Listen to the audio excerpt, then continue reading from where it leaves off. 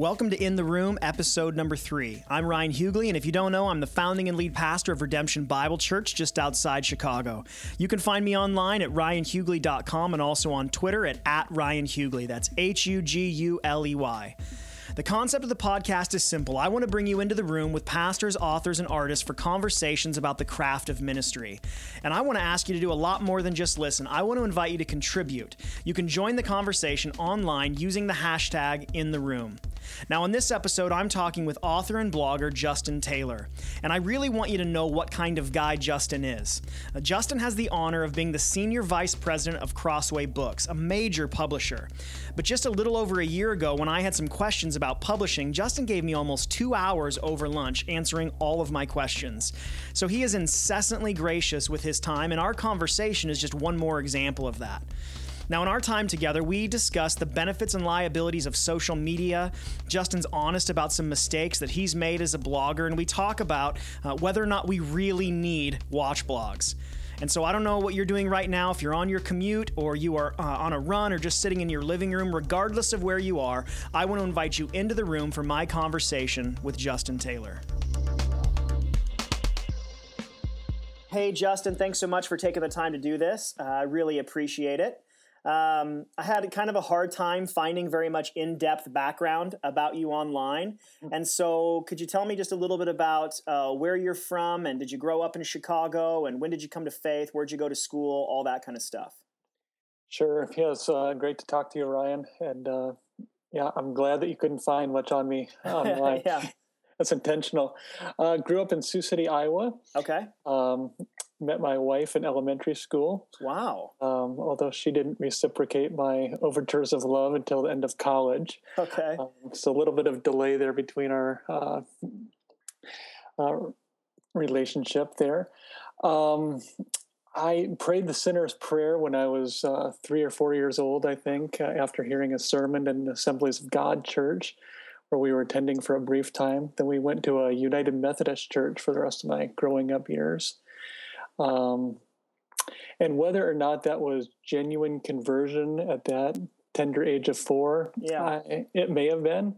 But I think I really understood the gospel at the end of my freshman year of high school at an FCA camp, FCA leadership camp in Colorado.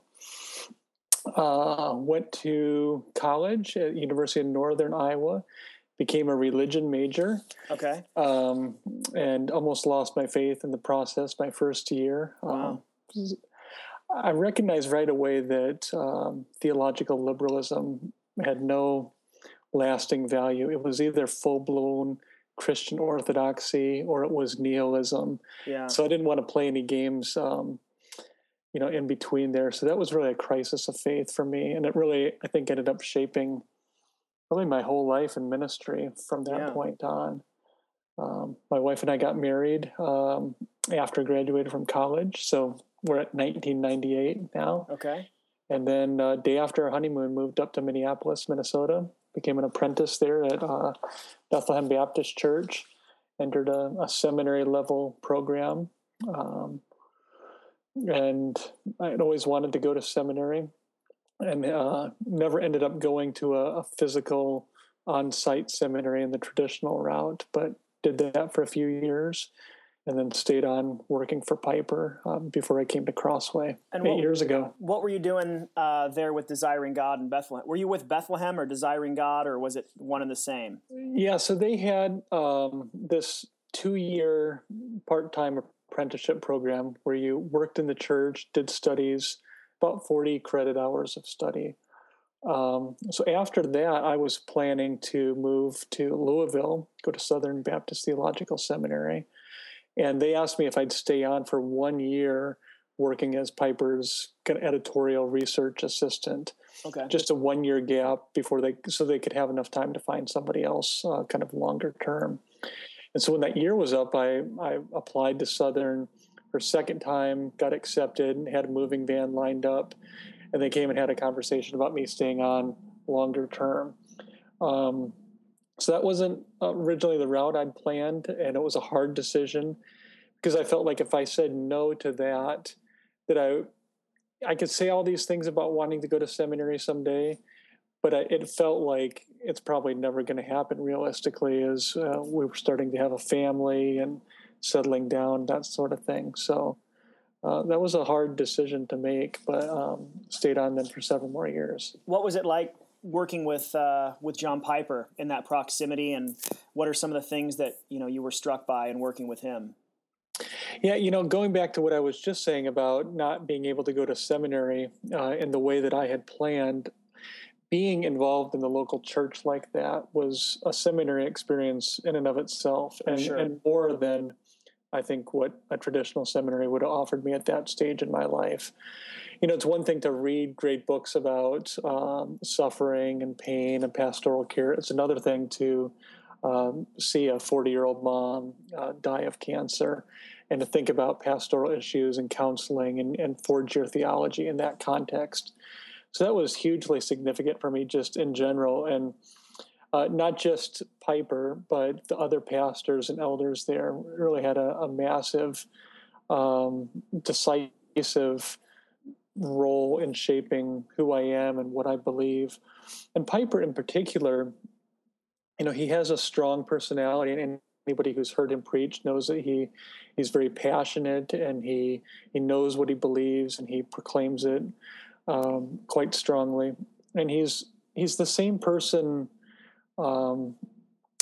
just sitting down at Pizza Hut as he is standing behind the pulpit. Although I think the Lord gives him a special anointing. Sure. When he stands up. His love for Pizza Hut is one of the best details about him, in my humble opinion. Yep. Of all the places that a man could love, his affection for Pizza Hut is quite amazing. Yeah, he has good taste in food. Yeah, absolutely. But what struck me the most, I think, about working with Dr. Piper is just his humility, because he really does believe so strongly in the authority of the Word that it doesn't matter if he's 30 years older than somebody or 40 years older. It doesn't matter how much education they've had. If they can have a serious conversation with him about the Word, he takes them very seriously and will submit if he's shown that he's wrong. So I think it was a humbling thing for him to be sitting in this class of 5 or 6 apprentices talking about the sermon that he just preached, and having these young guys, challenge his exegesis. Yeah. I don't know that a lot of people would do that, but to me, that was just a demonstration of how deeply he believed that there is an authority higher than himself. Sure. So he's been enormously kind and generous to me throughout the years, and really can't express all the different ways that I'm in debt to him under God. That's great. It's interesting that you mentioned it was in undergrad when you studied religion, correct? Right. And that ended up having some destructive impact on your faith, at least for a season of time. Yeah. At Redemption, we have a good number of both college and seminary students, and I've seen that happen. Mm-hmm. And I've sadly heard a number of stories, particularly in seminary, of guys and gals that have gone and sadly lost their faith and in the midst of that. So what was key for you in kind of bouncing back from that? And what from your own story do you think would be helpful or informative for those that are maybe going into college and or seminary as Christians, or maybe they're even in the thick of just not even sure where they're at right now as a result of that? Yeah. Yeah, everybody's story is different, and I wish there was kind of a one-size-fits-all response to that. I think for me, it was really crucial to have Christian community, involvement in the local church, involvement in even parachurch ministries. In my context, we had a strong, even though it was a public university, we had a lot of Christians on campus, and I think that was the Lord's mercy. I think that it's important for people in those sort of settings to recognize that there are people smarter than themselves who've thought through these issues. I think one thing that throws us off balance as Christians, especially if we've been raised in a conservative home that may be somewhat superficial intellectually, and I don't mean that just as a pejorative put down, but there's a sort of Christian engagement with the mind that only goes to a certain level. Sure. And that's not inherently wrong. Not everybody's called to be a scholar. Not everybody's called to devote their life to apologetics. But it is helpful to remember that there are people smarter than ourselves that have thought through these issues, and that there are good answers, and that there really aren't new objections. I think we can start to feel like, oh, this professor who has a PhD from Harvard is raising things that no Christian has ever thought of before. Sure. Because we've lived intellectually in a sort of an isolated environment. So that was helpful for me, just to read books by guys like William Lane Craig and J.P. Moreland. And, even though some of it went over my head, to recognize there are people who face these issues head on and have very good answers. For myself, I felt like I needed to almost go to school in apologetics on the side. So I had my reading in the class, but then you're not going to survive that kind of environment without Christian community, I don't think, and also without becoming a reader. So you've got to read, and you've got to interact with fellow believers. And I think there's a certain humility and confidence that can be combined that recognizes our own finiteness, our own finitude, that we might not have all the answers, but that God is bigger, and that we don't need to figure out every single answer, but we can pursue truth as far as we can, and recognize at the same time that the emperor really has no clothes. Sure. These guys who are brilliant in certain ways are also suppressing the truth in unrighteousness. And, they may be intellectually brilliant, but morally, they can be very foolish. Yeah. And the sooner you can see that and not be intimidated by somebody who can use more technical vocabulary than you can, and who's read more books than you have, you're always going to find people like that. Sure.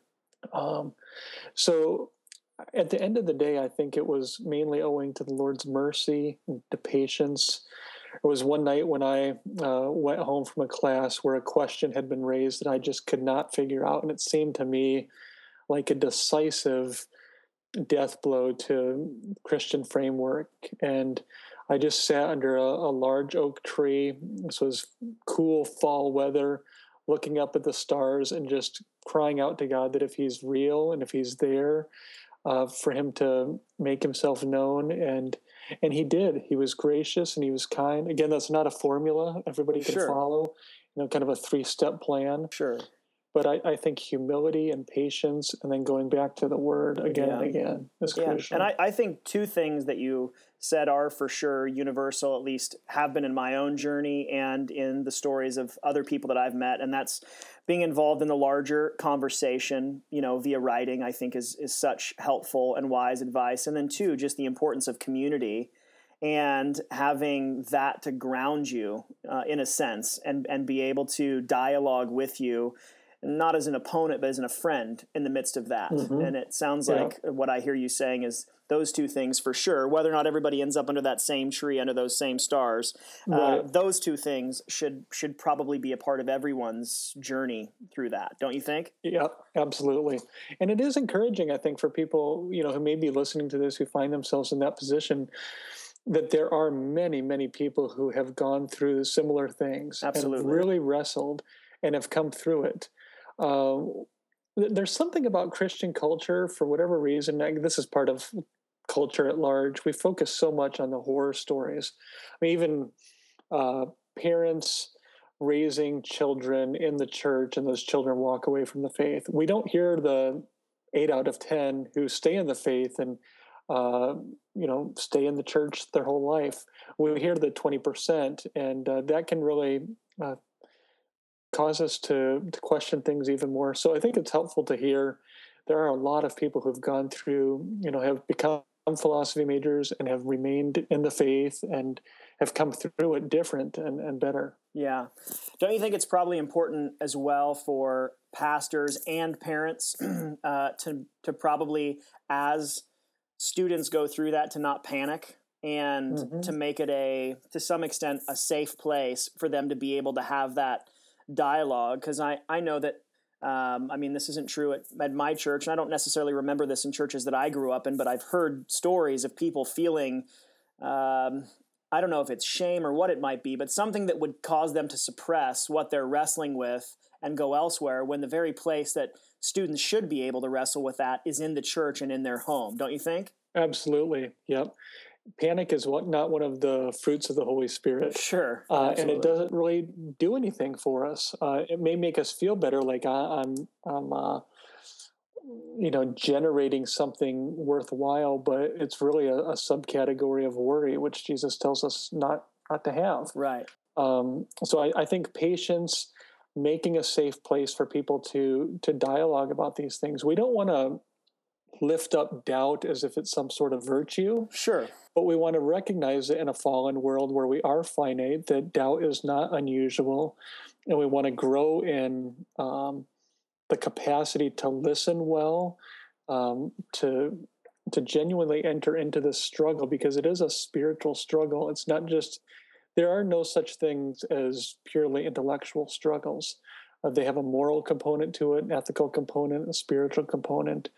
And so if we can all grow in listening and caring and saying, we don't want you to hide these doubts that you might be experiencing. We want to talk to you about them. And I may not have all the answers, but let's work on this together. Yeah, absolutely.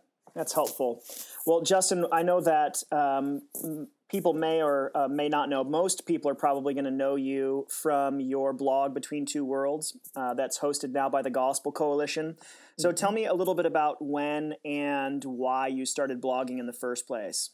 Yeah, I think it was 9 or 10 years ago, back in, I think, 2004, that I started blogging, and Hugh Hewitt had come out with a book called Blog. Okay. And I thought at that point, well, everybody who is blogging has already done it, and I'm too late to the game, which was a pretty naive thought. Back in 2004, everything's already done. Right. But I decided, I always like to pass things along to friends by email, interesting articles, and my wife tells me that I like to do show and tell too much. Okay. It's kind of a sanctified form of gossip, I try to tell myself. Okay.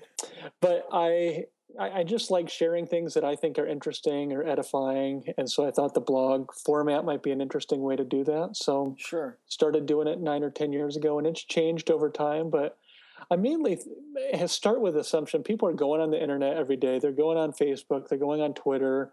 The problem is not enough information. It's too much information. So if I can provide some sort of filter just to point people to good sermons, good books, good quotes, good resources, if I find them interesting and edifying, I hope some other people do as well. Sure.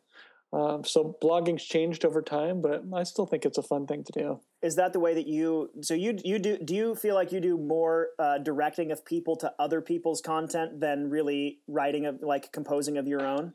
Yeah. And I guess I'm parasitical in that way, that my blog would probably shut down if other people weren't doing the hard work of writing. But yeah. I said to somebody one time that I think I have the spiritual gift of pointing. Okay, that's good. I can write, but it doesn't seem like that's my primary calling or gifting. It just seems like the Lord set me up in such a way, and that fits with my job as a publisher, to identify good writing, point people to good things out there. And so if I just see myself as kind of like, the FedEx man. Sure. I'm not making any of these products, most of them. Yeah. I'm just picking up the packages and delivering them to people's houses. Yeah. How you mentioned how blogging's changed over the years. As someone who's been involved now for over a decade, how have you seen it personally change over the last 10 years? Yeah. I think it's gotten better, and I think it's gotten worse. I mean, I think that's always a fair summary of pretty much any time that we're in. It's the best of times and the worst of times. Sure. I used to have to deal all the time with blog comments of people just going in unedifying directions and being nasty with each other. It seems like people don't comment on blogs very much anymore. Interesting. I think one of the reasons is that people have stopped reading blog comments. So they're going more to venues like Twitter and Facebook. Um, if I do a blog post now and it doesn't get pointed to on Twitter, if I don't point to it, it's pretty much like the proverbial tree falling in a forest with nobody hearing it. Absolutely. It's almost like it doesn't exist. Yeah. So the interplay between blogs, which seem more like a traditional form of media now, and social media, which is newer and which will, if we were doing this interview 5 or 10 years from now, those would be the old school mediums. So, and even the rise of Twitter and Facebook, I think, show that online interaction has moved a lot towards smaller form and quicker soundbite things. So people used to make fun of blogs that, how can you say anything substantive in a blog? And now it's like you can do something really substantive on a blog. Totally. And now Twitter is mocked for being kind of more of a short form content. Right. So where it will all go, I'm not sure, but it's always moving and it's always somewhat fluid. Yeah, and with all of the ways that social media has served to really advance the gospel, and it absolutely has in some very significant ways. It's obviously not without its problems. So if it used to be, ungodly, destructive conversation in the comments, it's something else today. So what are some of the things that you think that concern you maybe about the state of social media, whether that be blogging or Twitter or Facebook, but in all of its forms? What are some of your chief concerns that you have right now? I think the most important thing to say, and I was thinking about this the other day, these new technologies and forms, they don't really create anything new, but they reveal what's already there. So, I've had some concerns about people using Twitter, let's say, as a means by which to retweet compliments that they've received. Sure. And I've talked about this in other venues and stepped on some toes, and I never like making people feel bad. Well, I mainly don't like that, but yeah. But Twitter didn't create that phenomenon. It just revealed what's in our hearts already. So I think that that's an important principle just to keep in mind. There's nothing new under the sun. It just takes different forms. And there have been a lot of good writers on technology that have made one main point over and over again. And I still don't think it's really trickled down to most of us into our consciousness. And that is that any form of technology creates something, which is very obvious. I mean, you think about life before the iPhone and what the opportunities and efficiencies and resources that the iPhone created. But what we don't think about is that there's always, along with that, something that the technology takes away. And it's not only the new shiny gadgets that this is true of, but it's older things like the creation of a bicycle or the creation of the telegraph. Any of those things, they create certain opportunities and they create certain problems or limitations or take away certain aspects. So I think that's just a really helpful paradigm for us always to have in mind when it comes to social media. Yeah. It creates wonderful things. Yeah. It creates wonderful ways for us to interact, and it also create some hindrances to true community, to true interaction, to edifying ways of relating to one another. Well, I know that you're careful about your use of whether it be Twitter or your blog and what you say. And even though a lot of what you do on your blog is pointing to other people's content, over the last 10 years, do you feel like there's any regrets that you have or something you've said or tweeted or posted that you wish you wouldn't have, or mistakes maybe that you've made as a blogger?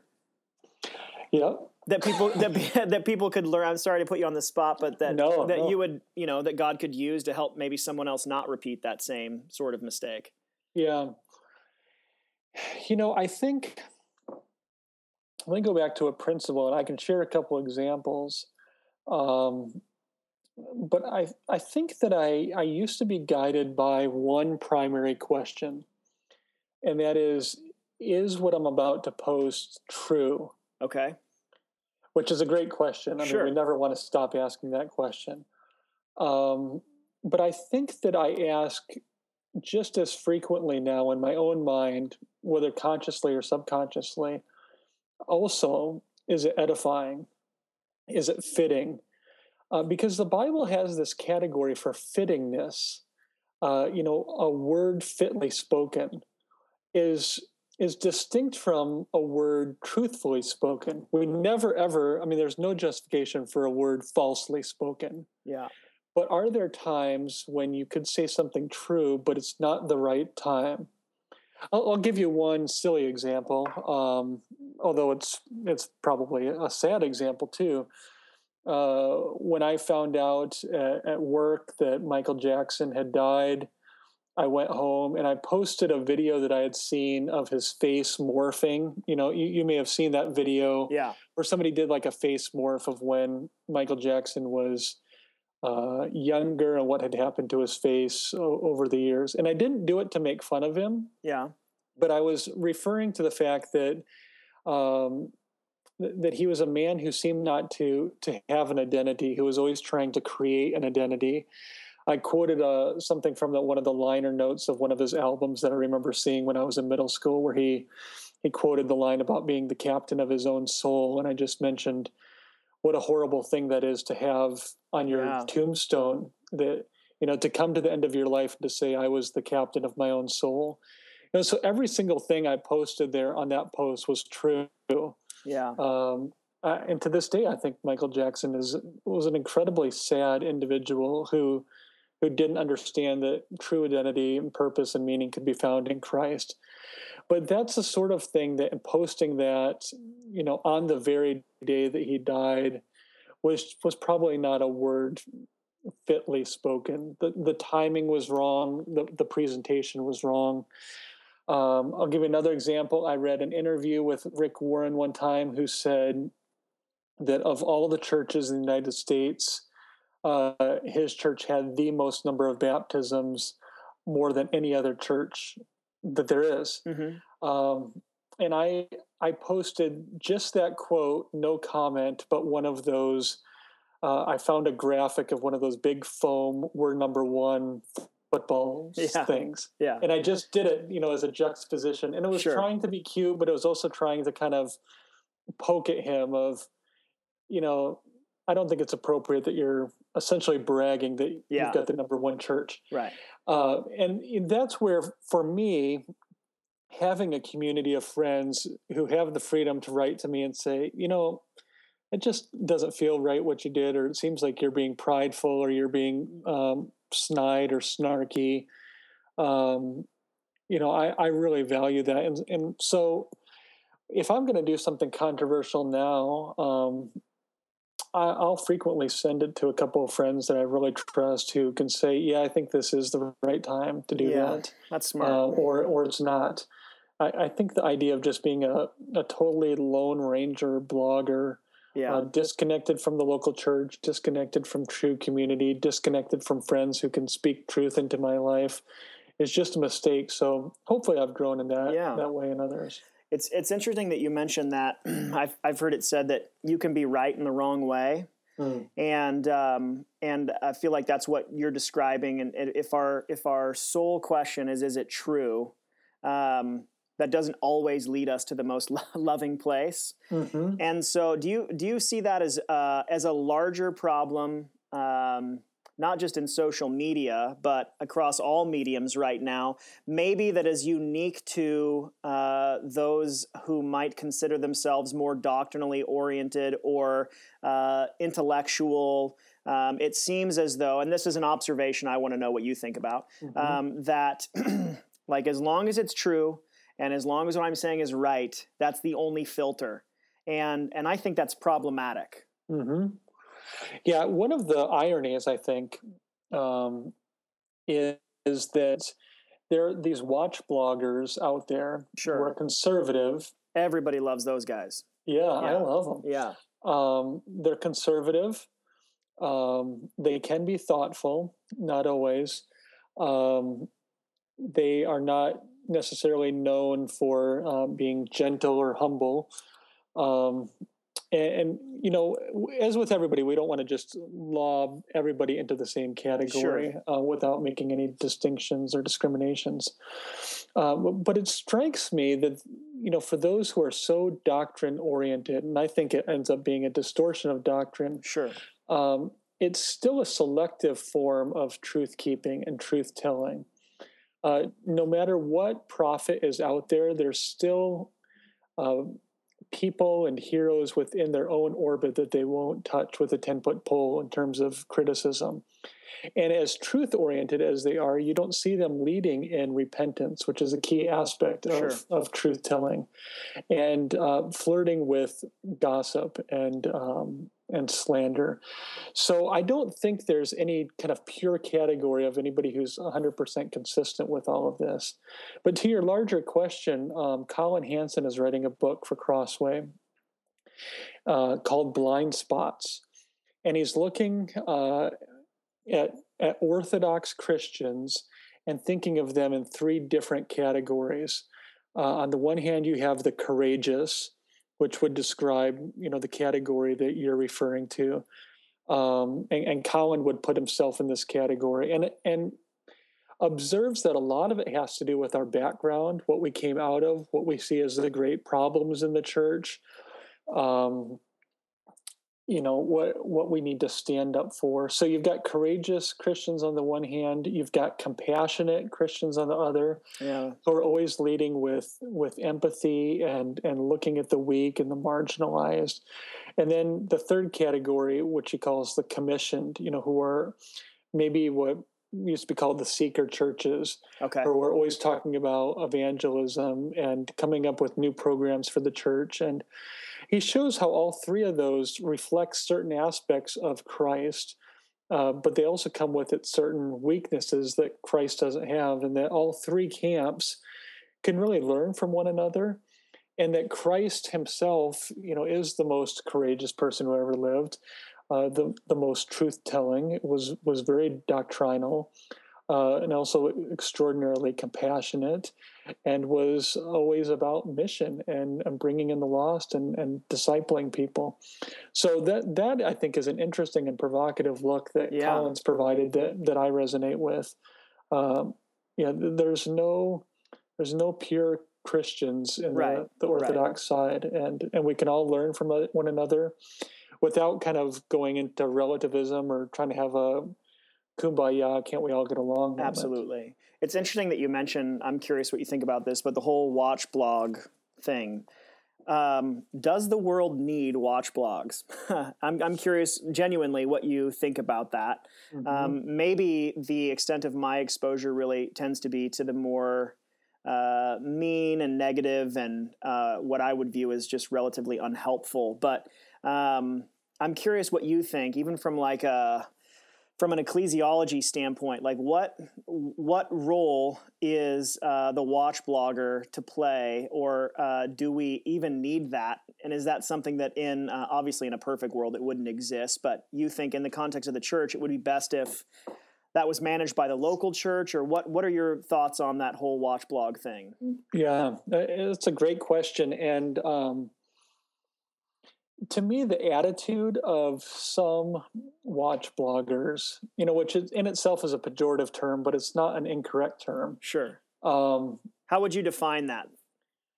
I think somebody who is driven by correcting others, whether that's correcting false ethics, or whether that's correcting false doctrine, or whether that's exposing certain things. To me, it's a watch blogger is somebody who thinks of that as his or her primary purpose and modus operandi. Yeah, I think that can be done in a way that is truthful, although I end up seeing a lot of gossip. It's interesting, and I don't want to. I want to be careful in how I say this because I don't want to make it sound like I'm pulling rank, but just in my position with people I know and situations I know, I'm in this situation in life where I end up knowing a lot of backstories behind, the alarmist evangelical headlines, Sure. knowing some of the people. And it's interesting when you know the true story, or you know more of the story than the watch bloggers know, to see how often it really is filled with speculation and false information. So that, I think, is one of the ironies of the watch blogger. They never have full access to the information, so Right. it ends up being a lot of gossip and speculation. Right. At the same time, if no one was ever doing that, I think people would get away with stuff that they wouldn't have without some of those blogs. Yeah. So in my own heart, I've never been able to dismiss it entirely. Uh-huh. It would be easy just to say no one should ever do that. Right. We are to correct error. We are to identify error. And just so you know, you may know this already, some people would think of me as a watch blogger because, Okay. I've written about Rob Bell, and when he was coming out with his book, I did a big blog post Yeah, I remember that. on him. Some people liked that and were cheering it on. Some people disliked it and were booing it. Sure. For myself, I feel like I should do that once in a blue moon. Yeah. There are some situations where other people aren't covering it, and there may be a fitting, appropriate time. It's always hard to know 100%. Yeah. But I think, and I can only say what I do and what I think, that it has some credibility in the fact that I don't do it very often. So I pick my battles, but I think your typical watch blogger doesn't pick his battles because he starts to see everything as a battle. And I just think it's spiritually unhealthy to be that way. I spend most of my energy trying to help people see what's good and what's right and what's edifying. And I think after a while, people get a nose for the truth. They start to see truth and see what it smells like and what it tastes like, and they can discern error. The watch blogging approach says, let me just come at it through the front door, Yeah. guns blazing. And I think one of the things that creates when you do that is just a lot of suspicion and an approach where you almost depend upon the watch blogger to be your authority. Yeah. I don't know if this is right or if it's wrong, but I'm going to go check out blogger X, Y, or Z who are going to tell me. Right. I want to try to equip people to have that spirit of appropriate biblical discernment so they can discern that for themselves. I've never done, or probably very little, I've done blog posts on Joel Osteen and what he teaches. But I think the people who are reading me every day, do they really need me to tell them that what Victoria Osteen said is wrong? Sometimes it's an opportunity for a teaching moment, and it can be interesting. And goofy stuff can be a way into certain discussions that ends up being illuminating. But for me just to go on and on and on about how, this pastor pulled some cheesy stunt, then it just becomes making fun for the sake of making fun. And you can always put it under the banner of, I'm just trying to help people. I'm just trying to speak truth to power and all those sort of things. I think at the end of the day, it's soul shriveling to make that your primary aim and calling. Yeah, no, I think there's a lot of wisdom there. I think that clearly, especially as a pastor, I feel a responsibility to both equipped, but also to protect my people from false doctrine. So I think I definitely don't have a problem with that. I think even the way that you defined, at least in the most narrow sense, the way that we would think about what would be considered a watch blog, it would be someone who feels like their whole platform, in a sense, is one of correction. That I think is weird. I missed that as being a spiritual gift in the New Testament, where it's sort of your responsibility to keep watch on everyone and everything that goes on, and to your point, without very many of the details. So I think that there's a lot of wisdom in what you're saying about how we go about approaching that. Well, Justin, thanks so much for your time. I'm very thankful for you, for your blog, for Crossway, and all you guys are doing. And thank you very much for taking the time to do this. Thanks, Ryan. It's been a pleasure. Thanks so much for listening to this episode of In the Room. I don't know about you, but I try to be intentional about identifying at least one thing to take away from a conversation like this. And in my conversation with Justin, he mentioned 2 questions to ask ourselves before we post anything on social media, and I actually think that these questions apply to all of our speech in general. And those 2 questions were, is this true, and is this edifying? You know, just because something is true doesn't always mean that it's edifying. And so these are questions that I know I'm going to continue to chew on, and I hope you will too. Now, what was the one thing that stuck out to you? I want to ask that you would share your one thing online using the hashtag #InTheRoom. And as always, I would love to connect with you on my blog, ryanhughley.com, and on Twitter at @RyanHughley.